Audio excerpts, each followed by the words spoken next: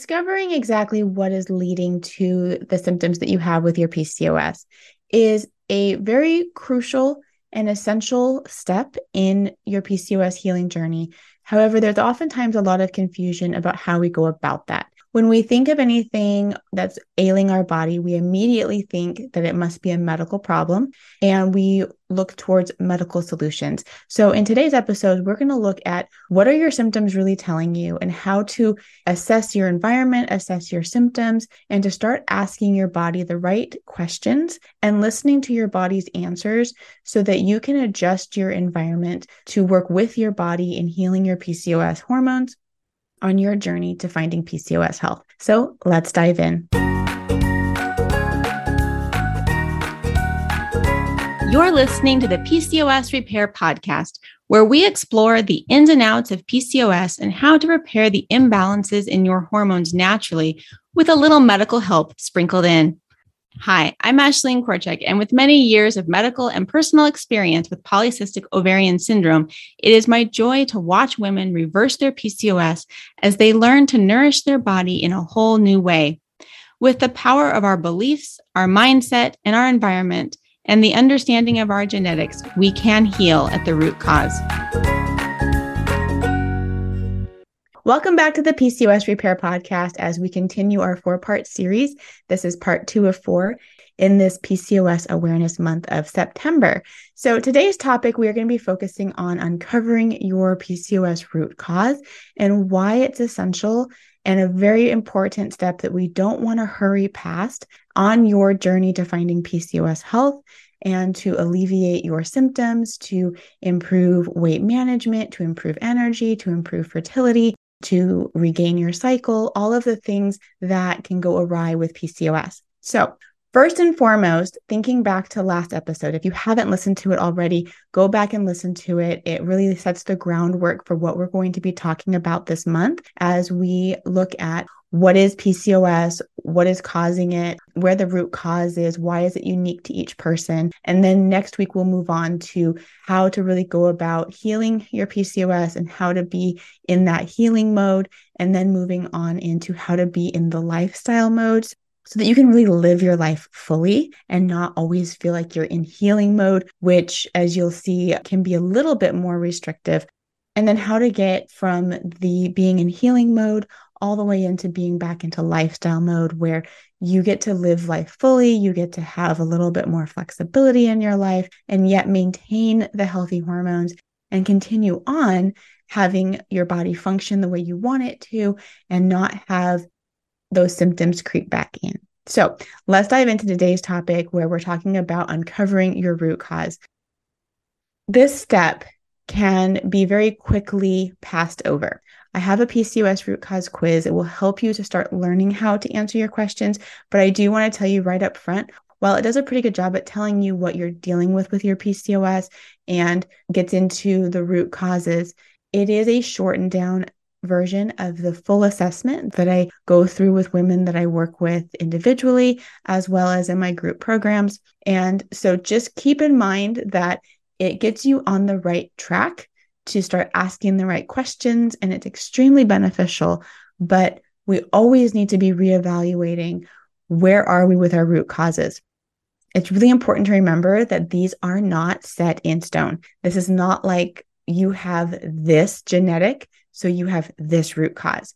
If you listened to last week, we have genetic tendencies that lead towards developing insulin resistance easier than somebody else, or lead to having higher levels of inflammation than somebody else. But that doesn't mean that that is for sure your root cause, nor is it cost effective or really all that clear if we tested your genetics to discover your PCOS root cause. So I think one of the biggest mistakes that women make when it comes to uncovering their PCOS root cause is to look at laboratory values. So we're going to really dive into where labs should be used and where labs should not be looked at for answers, okay? So first of all, lab work is really helpful in diagnosing PCOS. We can look at the tippy top of the iceberg. We talked about this a little bit last week, where our hormones are, our PCOS symptomatic hormones. So this is where we're going to see maybe a low progesterone, maybe a high testosterone. We may see things that we're ruling out, make sure that our thyroid labs look normal.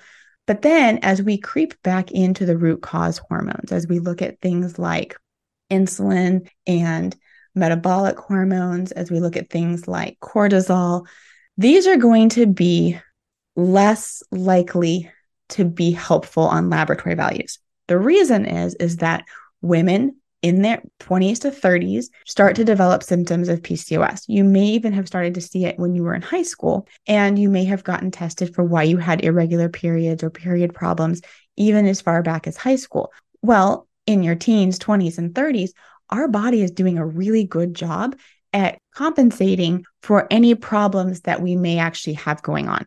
So even if you have a tendency to produce more insulin or to have a higher insulin effect than somebody else, your body is compensating for it when we're younger. Now, what we know is that a lot of women who have PCOS go on to develop type 2 diabetes earlier than women that do not have PCOS. And it's, not completely clear if it was the fact that they had PCOS or just other lifestyle factors, etc., that led to that development, but we do know that it is a risk factor. However, we don't see that develop until mid to later 40s or even early 50s, whereas somebody else may have not developed it until they were in their 60s and beyond. So this is where, when we're looking at someone in their 20s, we're not going to see a hemoglobin A1C that's abnormal. We're not going to see a abnormal glucose level of fasting or non-fasting.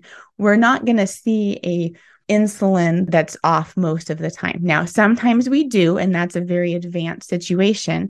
Definitely something we want to take seriously. So we should have these labs tested, and we should have these labs tested routinely for monitoring, but they're not going to tell us our root cause. Now, I think that it's really important to look at labs on a routine basis and not just be like, oh, they're not helpful, throw them out. However, really what we're going to be looking at here is our symptoms, and not just our classic PCOS symptoms. Like, it's not just, oh, your period's missing, therefore you have a hormonal disturbance. Well, yeah, no kidding. I have a hormonal disturbance. My period's missing. What we want to know is what is causing that hormonal disturbance. So let's use us as an example. Cycle is missing. So clearly we have a hormonal disturbance. Let's say, for example, you have a missing or lengthy period. So somewhere greater than 35 days between bleeding, and you get your labs tested. You have a high testosterone. You have an LH to FSH ratio that is greater than 1:1. So what we're seeing is that we are not getting a good follicular involvement. So we're not completely maturing in follicle. Then we are not releasing an egg on ovulation. And then we are having a short luteal phase, because although our body was ready to ovulate, it didn't. We didn't get pregnant. And then we just start our period again because our progesterone wasn't high enough to sustain a long enough luteal cycle. And so then we have a period. But that first half of our cycle was really long. Or maybe we didn't have enough of a cycle at all. Like, all of these aspects were so blunted that we didn't even have a bleed. Okay. So those are kind of the two things we're looking at.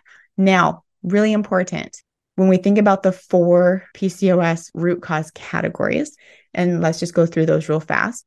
Insulin effect, my term. I don't know that anyone else uses that term. I like that term because you're not technically insulin resistant. At least most women are not. And so it allows us to not be like messing with something that sounds like a diagnosis of prediabetes when you're not there yet, but the insulin is causing a problem. And we'll talk about how it does that. Then 2, the inflammatory response, where we just have extra ongoing inflammatory responses in our body for various reasons that increases our hormones. Like a stress response. So our body is responding negatively to a stressful environment. And what we consider stress and what our body considers stress can be 2 very different things. And then 4th is where we have had some degree of a hormonal or a nutritional disturbance that we have not recovered from. So maybe we have certain nutrition aspects that we are lacking, and or we have been on birth control, or something has happened where we have not recovered from a hormonal disturbance. Okay, maybe some people won't recover after having a baby, especially if they're a little bit older. They may just have kind of sluggish hormones afterwards. I had that after my third. My first, I didn't recover very well from being off of birth control. So I just needed to do a little bit more to help my body in both of those situations to get back into its natural groove of having a strong ovulatory cycle that then went through all the phases so that all the hormones were working together and in proper amounts. Okay, back to our example of absent or too long of cycles. The cause of that could be any one of those three categories. So that symptom, that PCOS symptom of cycle problems, does not lead to one type of root cause. Second thing, labs. Your insulin, your glucose, your hemoglobin A1C, everything that tests for insulin may be completely normal. We don't really have great labs for testing inflammation. There's a couple that kind of test like some degrees of chronic inflammation, but they're so non-specific and they tend to be elevated in everybody. And so they're not very helpful. Hormonal disturbances, we can measure hormones and see like, okay, yes, like we said at the beginning, your testosterone may be high, your LH-FSH ratio may be off, maybe you have low progesterone, but that doesn't really tell us why. And so this particular root cause is really just talking more about there was an incident. And prior to that incident, you were fine. After that incident, you were not. And so it has more to do with your body is struggling to recover, and we need to dig deeper into why. And it may be a combination of the insulin effect, inflammation. It may be needing to restore certain things. It may be needing to deal with a stress response, but it's clearly one category. It's typically a little bit of all categories in that situation, but we have to look at the individual symptoms, which we're getting to. And then the stress response, this is one where cortisol is the problem. Cortisol increases insulin. So there can be a lot of symptoms of having an insulin effect, but if we're also seeing issues of cortisol problems, then really what we have is a cortisol problem, and we want to resolve that first to see if in resolving that, we improve the insulin effect because of the cortisol, and then in that regards, see improvement in our PCOS hormones. So the point with finding your current primary root cause, and again, I like to use current primary root cause because they can change. This is not set in stone, is so that you can really focus on your number one thing that is going to assist your body in healing. When we think about all of the healthy habits that we could list, I mean, we could talk about sleep, we could talk about nutrition, we could talk about movement, we could talk about supplements, we can talk about micro areas of each one of those. It's too much to do all at once. So if we know, okay, this is really what's causing my body to struggle, it's a lot easier to say, these are my 2 or 3 things to focus on to see massive improvement.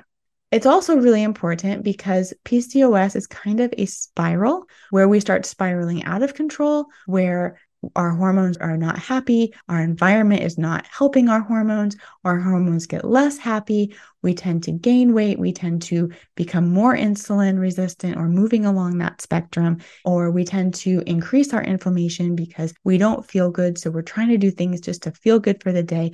Oftentimes those worsen our inflammation and we create this negative downward cycle. We start not sleeping well, so we stop moving because moving is hard when we're tired, but then not moving creates more of a sluggish energy, and then we don't have a good appetite, so we tend to kind of snack and eat less healthy foods, and we get this negative cycle, both in how our hormones are doing. Our hormones start to cycle negatively because our insulin levels are higher, our inflammation levels are higher, our stress levels are higher, and also our habits start to cycle negatively. Thankfully, the reverse is also true. As we start to focus in on where that root cause is, as we start to do the 2 or 3 things that are going to improve our PCOS hormone health, we start to see an upward cycle. Adding in just a few of those healthy habits starts to create a habit upward cycle, as well as doing those habits creates a hormone health upward cycle where we may drop a pound or 2, which gives less of an insulin effect. We start to see that and we start to feel powerful, which leads to less of a stress response. And we start to get this upward spiral. But that's why it's really important to not just be looking at, okay, what's working for other people? Oh, I'll try that. I don't know if it's working or not for me, so I'm going to try something else. And we're not really clear on our strategy and our tactics for how we're going to increase our PCOS health. So in order to get started, I recommend that you take the PCOS root cause quiz. Now, I know at the beginning I said that this is a shortened down version of the full assessment that I give women inside of my programs. However, this is going to give you a really good glimpse as to what kind of questions, and it's going to give you a pretty accurate response as to what is going on with your current primary root cause. Now, if you've taken it in the past, it's been a little while, I encourage you to take it again and pay attention to the questions that it's asking you.